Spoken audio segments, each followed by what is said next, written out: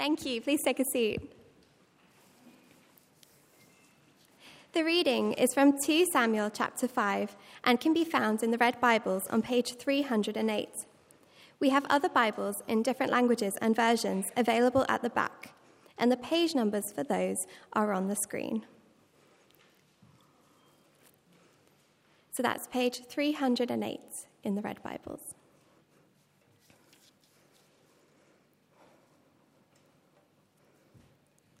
All the tribes of Israel came to David at Hebron and said, "We are your own flesh and blood.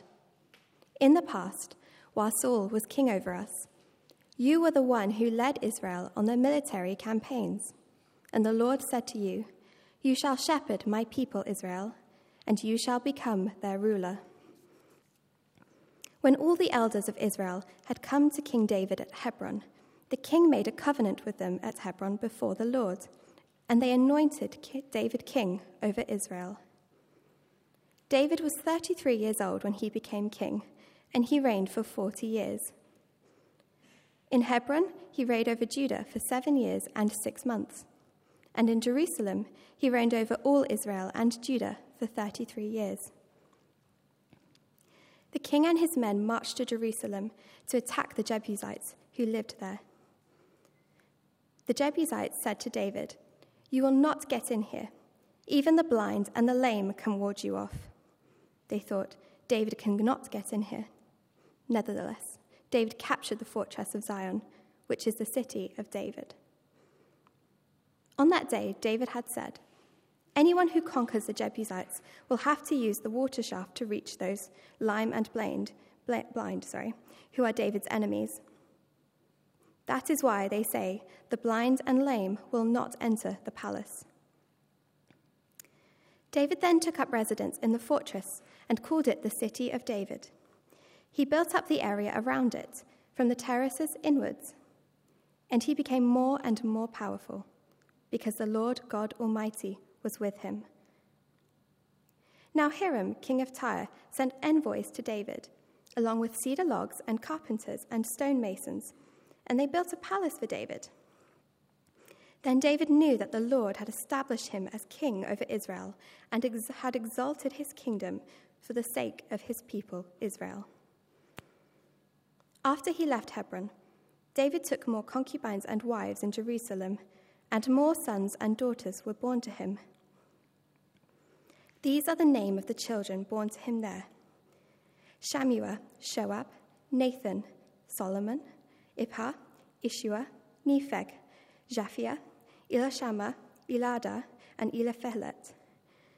When the Philistines heard that David had been anointed king over Israel, they went up in full force to search for him.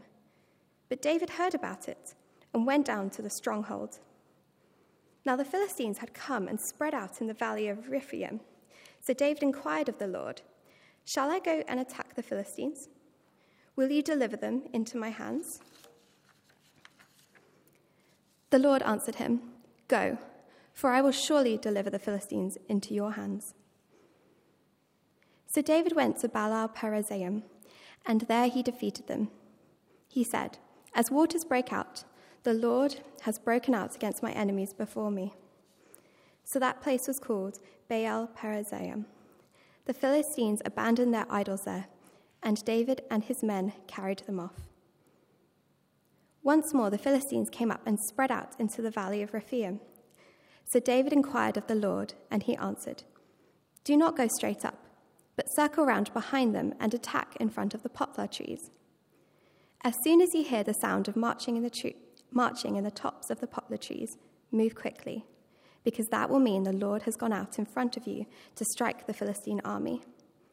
So David did as the Lord commanded him, and he struck down the Philistines all the way from Gibeon to Gezer. This is the word of the Lord.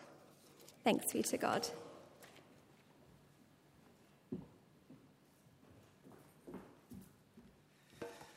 Good evening, everyone. For those of you who don't know me, I'm Pete Gaskell, and we're going to start tonight with a game of truth or opinion. Okay, so you've got to shout out what you think the answer is, true or opinion. As I hold up a clementine, this is a clementine. True or opinion? It is true, that is true. Okay, clementines taste nice. Opinion, okay, you're getting the hang of this. Maths is fun. Oh, goodness, a divided opinion out there. 2 + 2 = 4. Okay, that is definitely true. Manchester is the best city in England. Oh, muttering. Oh, goodness, no idea. Okay, well, that's subjective. No, that's probably opinion. London is the capital of England. Truth, obviously. Here's the final one. The north is better than the south. Okay, I assume we're talking about the northern hemisphere at that point. Good. Okay, so some things in life are true, they're just facts, and other things are opinion. Here's another one. Don't answer this one, though. Jesus is Lord of all. Jesus is Lord of all. Is that in the sort of truth, fact category, or is it just an opinion?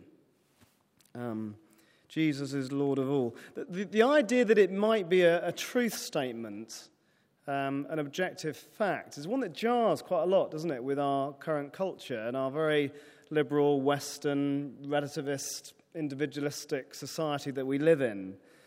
Any religious statement that is claiming to be fact, not just an opinion, comes across, does it not, as very arrogant, very misguided, even extreme, one might say. Because if it is just an opinion, then how dare anyone say that it should affect everyone? Jesus is Lord of all. Because it's just an opinion. Whereas if it is a truth statement, an objective fact, then boy, that would have implications for everyone, would it not? So which is it? And of course, it all depends on who Jesus is. And as we look at 2 Samuel 5 tonight, well, this is a very significant moment in history. It is significant, this moment in the history of the world, because it is the moment when King David became king over all of Israel, not just of Judah. We'll see that in a moment. It is significant in human history because this is the moment when the city of Jerusalem became very significant in the salvation plan of God. Up until this point, it had been hardly mentioned. It is significant, more importantly, though, because as we read about King David, we are going to learn of King Jesus. Sometimes people say to me, the Old Testament is such a dry, irrelevant, outdated, wrong part of the Bible. But it isn't, is it not? It's the book that gives pictures of Jesus and speaks of Jesus. And that's truly wonderful. Jesus himself says, John 5, if you believe Moses, you would believe me, for he wrote about me. Extraordinary there. The Old Testament is speaking about Jesus. Jesus says on the Emmaus Road in Luke 24, beginning with Moses and all the prophets, he explained to them what was said in all the scriptures concerning himself. So as we read part of the scriptures, 2 Samuel 5, we'll be learning of Jesus. And that is why this is so significant for us tonight as we meet to learn more of him. And certainly my prayer for tonight is that each of us, well, as we grapple with Jesus stuff, is it true? Is it fact? Is it opinion? That as we dwell on this passage, we'll come to a clearer understanding of that. And all of us will come to realize more and more the seriousness with which we should treat the Lord Jesus Christ. Maybe you're here just tonight exploring the Christian faith. We're going to have a great time as we learn more of him. Maybe you're here, you've been a Christian a while. One of the questions you've been a Christian a while to ask as we look through this is, what do we learn about Jerusalem? Because remember, this part of the Old Testament is speaking about the old Jerusalem, in the place that's the Middle East, had plans in the Old Testament. But all of that is a picture of the New Jerusalem. The New Jerusalem that is still to come. The New Jerusalem that we're told in Revelation 21 will come down from the heavens to the new creation. Okay? So as we go through this, you can also be asking that question. What do I learn of that amazing day that is to come? So lots to hopefully whet your appetite. Let's pray now as we think about this passage, that the Lord would, by his Spirit, give us insight. Lord, we pray, because as we read these words written so many years ago about David, would we realize how your Spirit was actually speaking about the Lord Jesus? And we pray as we learn of him, we'd be encouraged in faith, encouraged to keep following him, and marvel for all we learn of him. For we ask it in his name. Amen. First thing, the appointed king. 3 things to look at tonight. First off, the appointed king, verses 1 to 5. As I said, this is the moment when King David was anointed king over all of Israel. So up until this point in 2 Samuel 2, you may remember he was anointed king of Judah, but Israel would not acknowledge that. The rest of Israel was saying, Ishbosheth, he's the king, not David. In other words, you said to them, what do you think of David being king? They just said, well, we don't share that opinion. That's not a fact. That's not truth. We're not going to treat him as the king. But it's here in 2 Samuel 5 that suddenly that sort of resistance, that defiance stops. And suddenly the whole nation is saying, David is the king. Verse 1, all the tribes of Israel came to David, it says. Verse 3, all the elders of Israel had come to David, it says. Verse 5, it describes David's reign, 7 years in Hebron, and then it goes on to describe his reign in Jerusalem. But you see, when he gets to Jerusalem, who is he reigning over? Verse 5, it says, all Judah and Israel. And it's worth noting that this is not just because the people have come to an opinion that he is the king. It's not just them saying, we've got lots of possibilities and we're going to decide that he's the king. No, they are anointing him in recognition of what God himself has already done with David. Look to verse 2. In the past, while Saul was king over us, you were the one who led Israel on their military campaigns. And the Lord said to you, that is David, shall shepherd my people Israel, and you, David, shall become their ruler. It is God who's appointed David as the king. And the people are but recognizing that objective fact. Until this moment, as I say, they've resisted that. This is the moment they acknowledge it. So much so that in verse 3, they make a covenant about it. That is a binding deal. They say, so true is this fact that David is God's king, we're going to make a covenant. And they do that because this is a big moment. The 2nd of June, 1953. Do you know what happened on the 2nd of June, 1953? Anyone?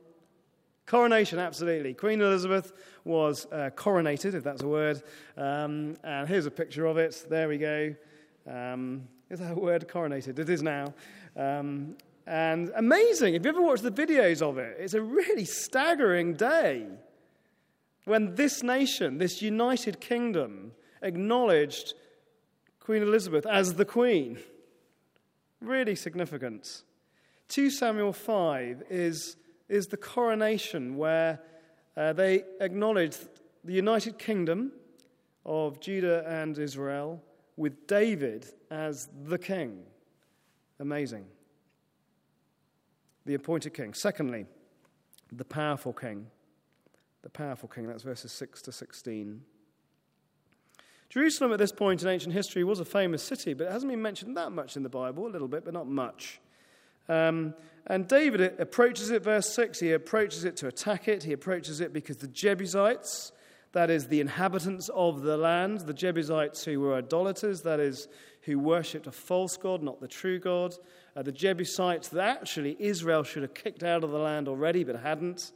The Jebusites who therefore could potentially lead the people of God away from the true God to false gods. David approaches Jerusalem to get rid of the Jebusites from Jerusalem. In other words, he wants his kingly rule to be marked not by idolatry to a false god, but by the worship of the true and living God. That's what he wants. So he comes. They, of course, are defiantly resisting that. They mock him. They say, you're weak. Even the blind and the lame could defeat you. But they haven't realized the power of this king.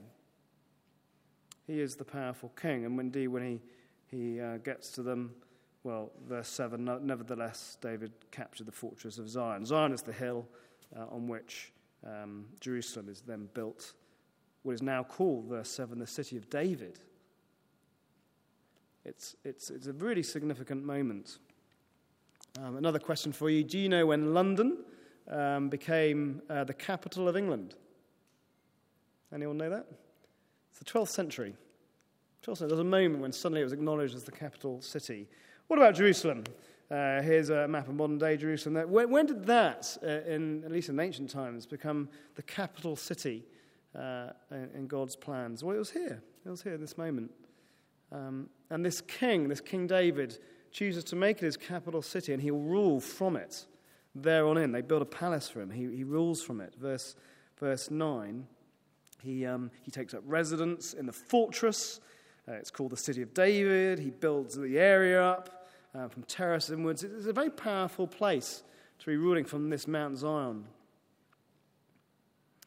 And just as we saw just now in the first point, the reason he was the king was not because he was self-appointed, but it was because God appointed him.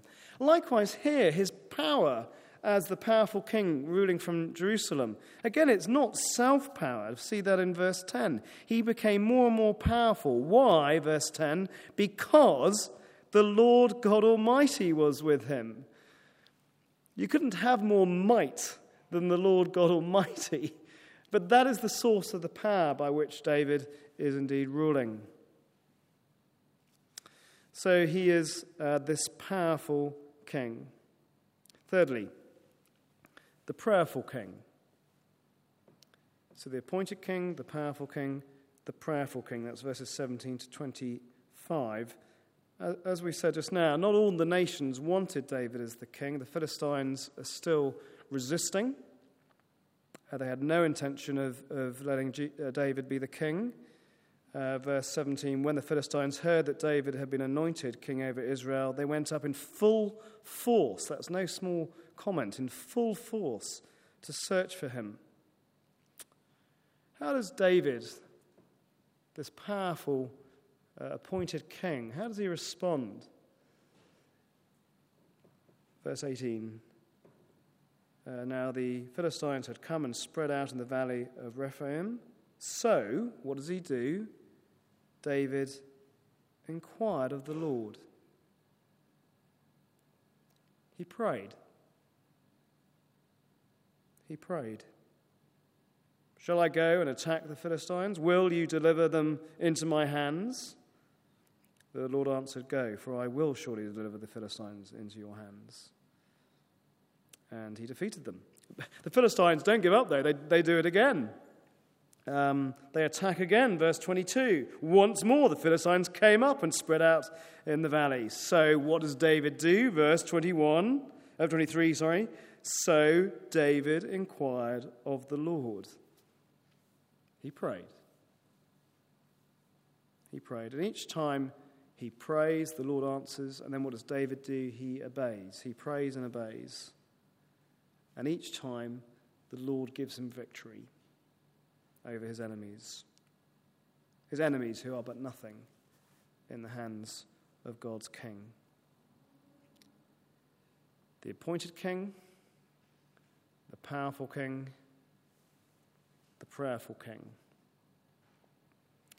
The word gospel, the Christian gospel, the word gospel is an old word. Often people translate it as good news, although that's not to get quite to the heart of the word. The word in Greek is euangelion, from which we get the word evangelical. That means someone who believes the gospel, a Christian. Or evangelism, that's telling the gospel, the euangelion. But it is an Old Testament. It's used in the Old Testament, in the Greek version of the Old Testament. Even in secular usage, it means the declaration, the good news that the king has been victorious. So it's a certain sort of good news. It's the good news of victory of your king. And here there is the gospel of King David, that he was victorious. It was great news. It was great news. Sometimes people say to me, and to you no doubt, this announcement of that God's king is victorious is a bit staunch. It's a bit strident, a bit overwhelming, a bit, dare I say, unappealing. And I think when we ourselves may start to think that, is this gospel a bit too much? It's because we've forgotten the character of the king. And I just want us to go through 2 Samuel 5 again very briefly, just seeing the character of the king that is here described. Because it's wonderful.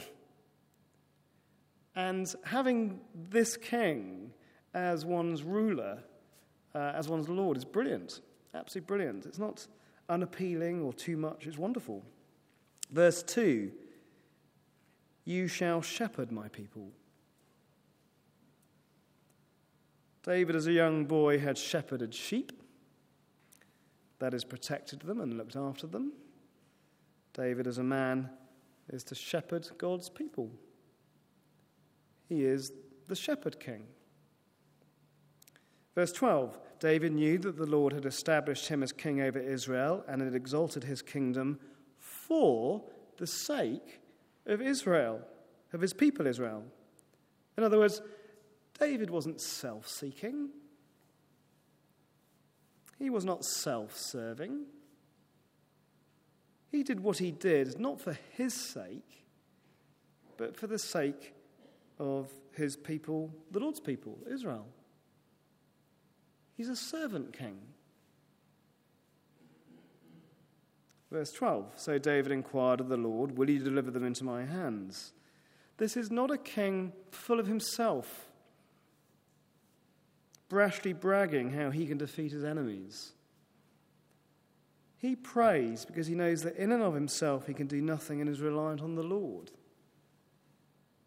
He is the humble king. In other words, the king of 2 Samuel 5 is the appointed shepherd king. He is the powerful servant king. And he's the prayerful humble king. Who wouldn't want to be ruled by a king like that? As I said earlier, this isn't ultimately talking about David. In fact, in this passage you get some indication that it's not actually really talking about David ultimately in verses 13 to 16, because in verses 13 to 16 it says, well, I'll just read it again. After he left Hebron, that is when he went to Jerusalem, David took more concubines and wives in Jerusalem, and more sons and daughters were born to him. These are the names of the children born to him there. And so I get the names.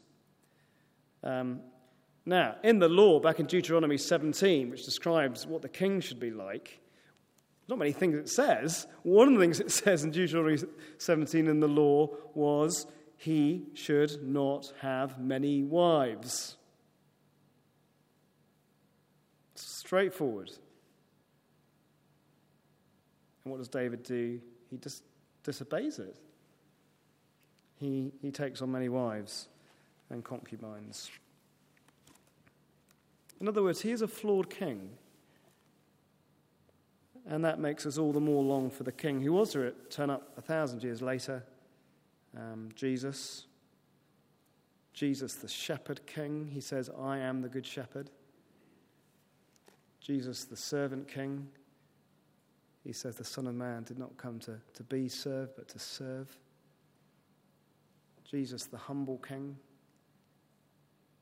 As Paul says, being found in appearance as a man, he humbled himself by becoming obedient to death, even death on a cross. Truly staggering, isn't it, actually, if you stop and think about the character of this king, this Lord of all.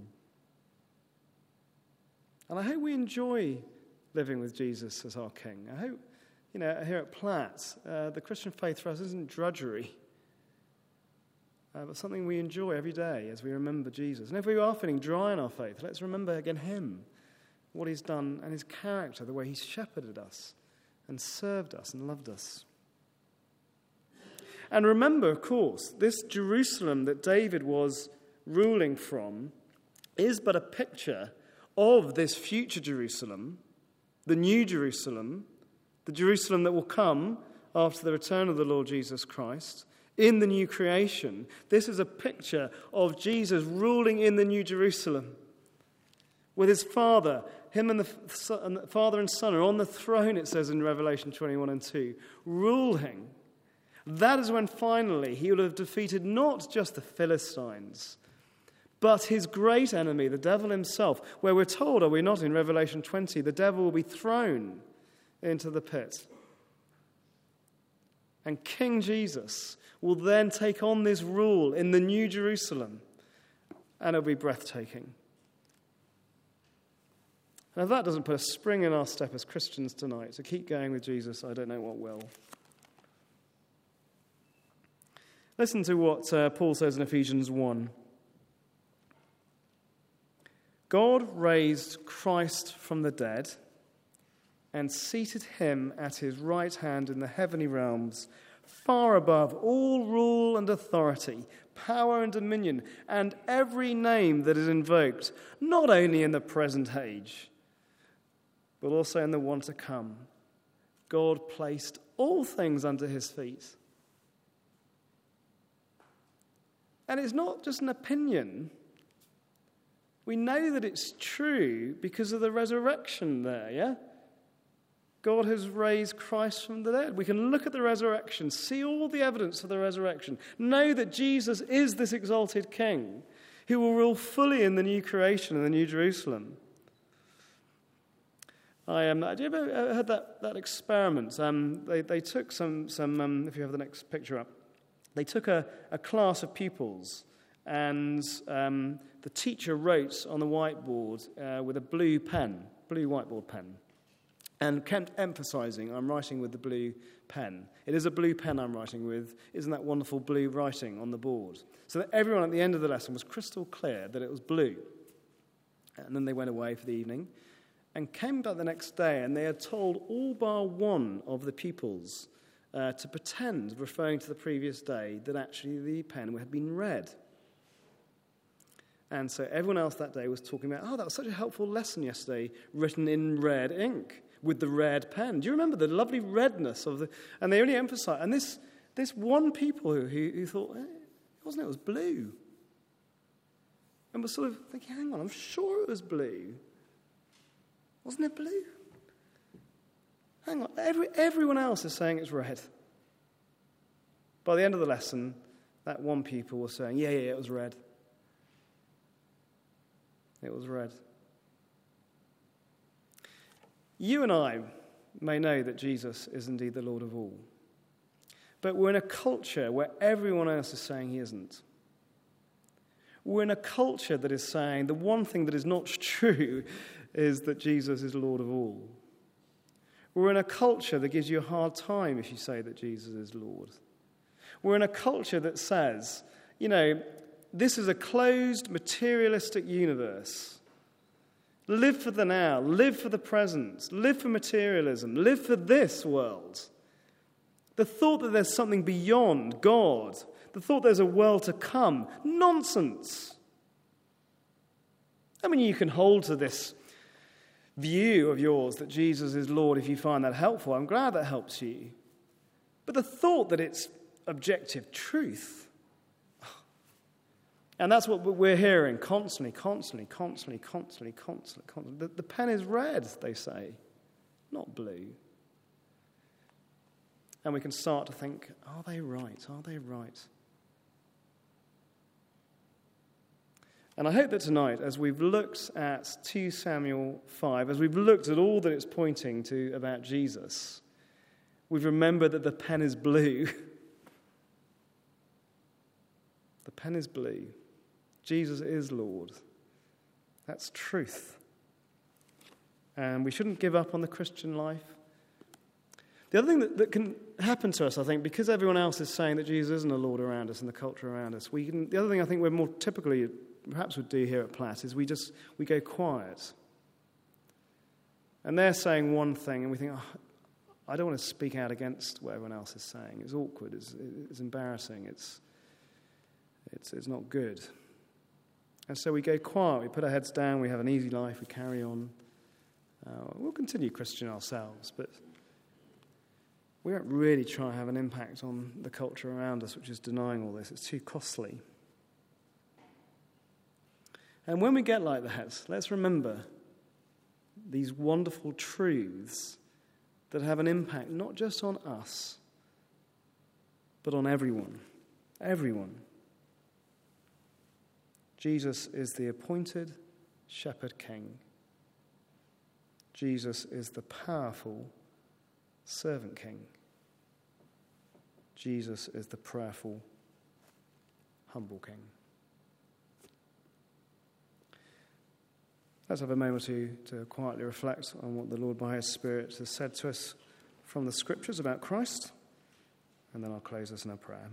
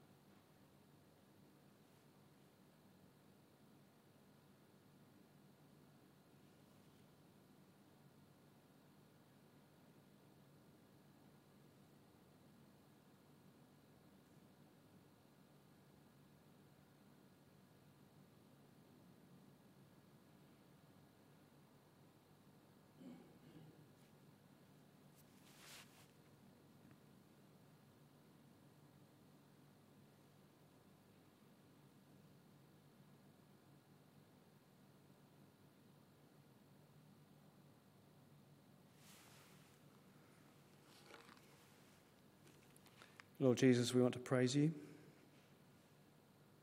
We want to praise you how you fulfill everything that 2 Samuel 5 has said. And we praise you that you are therefore this king, this ruler, this Lord, this appointed ruler, appointed by your Father, to be our shepherd, to be our servant, the one who powerfully rules us. Thank you that in your death and resurrection you are this king. We praise you and thank you. Amen.